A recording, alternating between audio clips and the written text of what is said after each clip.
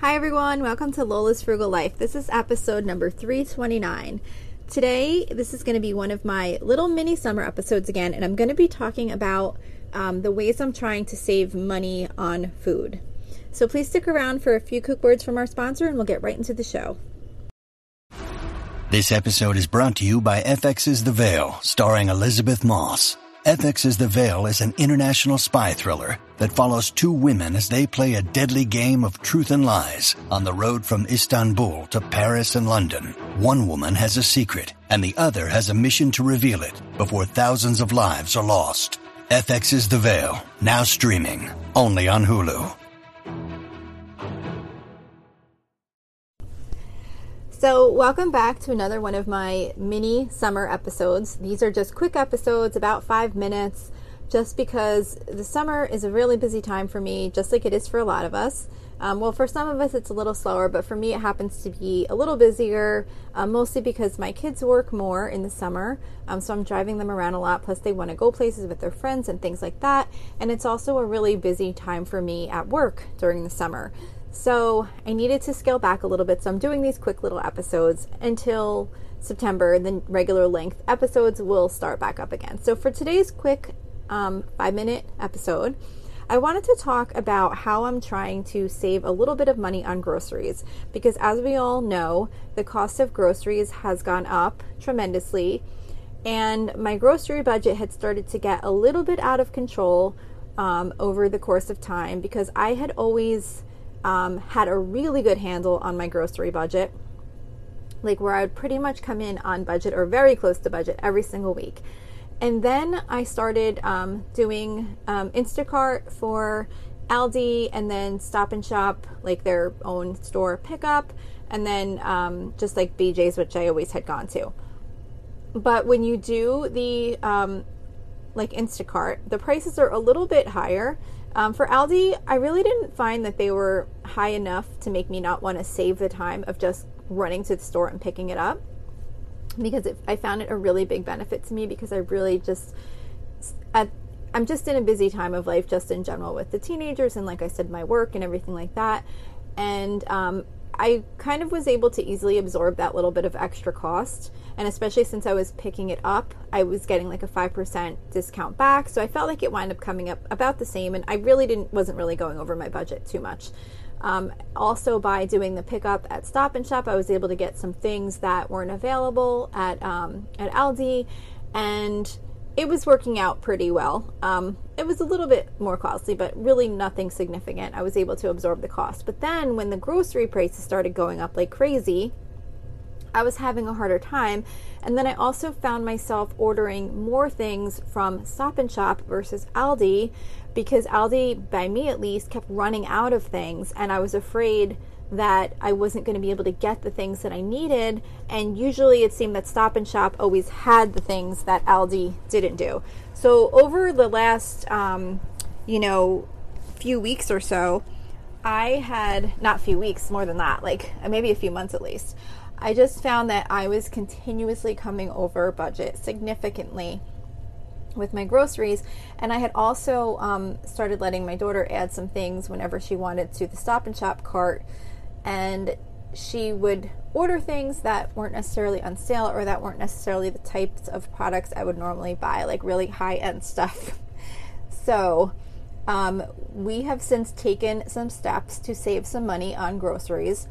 One being starting to go back to order more from Aldi, because it seems like some of the shortages that they were having have lessened. Like it seems like I'm mostly able to get everything I'm ordering now. And I'm also being more mindful of comparing the Stop and Shop prices to the Aldi prices, because there have been instances where something was less expensive at Stop and Shop versus at Aldi. And I'm also being more careful of checking what my total estimated cost is going to be, which is what I always used to do in the past, and I really got out of the habit of it before finalizing my order, so that I could make adjustments if needed, and also so that I would know how much left I had available to spend at BJ's, so that I could adjust there also if I needed to. Because, like, for example, if I have a really tight budget week and I need to buy something like paper towels or laundry detergent or something like that, I'll just hold off till the next week, because I usually try and keep enough of those that I'm not in an urgent situation where I have to buy it right away. So I'm really being much more mindful again, like I used to be, where I'm checking my estimated cost of the groceries before I place my orders and before I go to BJ's, so that I see how much of my budget I have left to spend.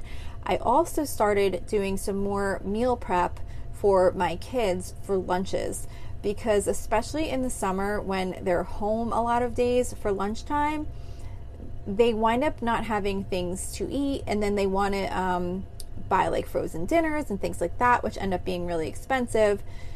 So I started like because we do usually have leftovers, but a lot of times they just don't want to eat the leftovers. I never really find myself in a situation of not having something to eat for lunch, because I always eat the leftovers, but they don't always eat them, or sometimes there's just not any.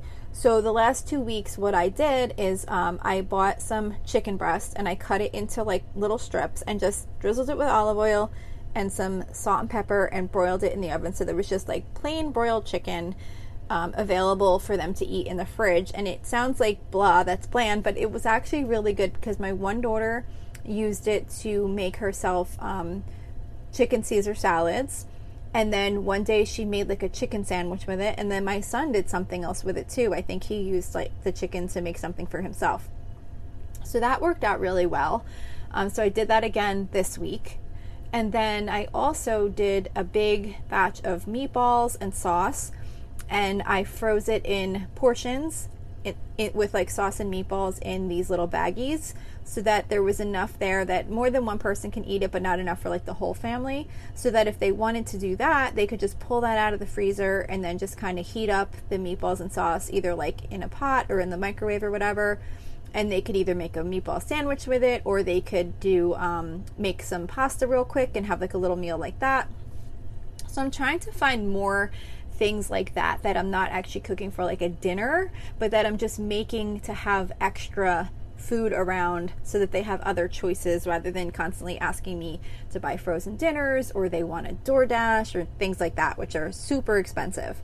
So that's what I'm doing right now to try and save a little bit on groceries and get back into the really good habits that I used to have, because they definitely slipped a little bit recently, which with the further compounding of the grocery increase was really having a impact on my budget.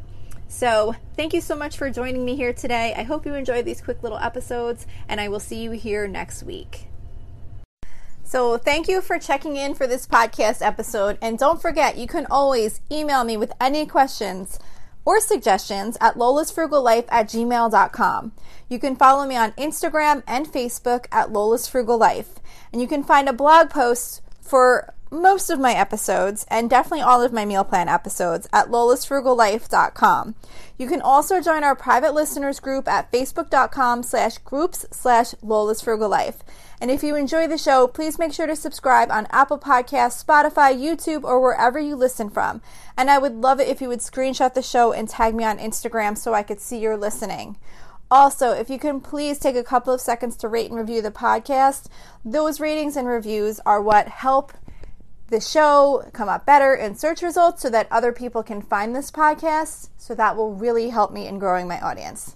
So that's it for today. Thank you so much for listening, and I hope you have an awesome day.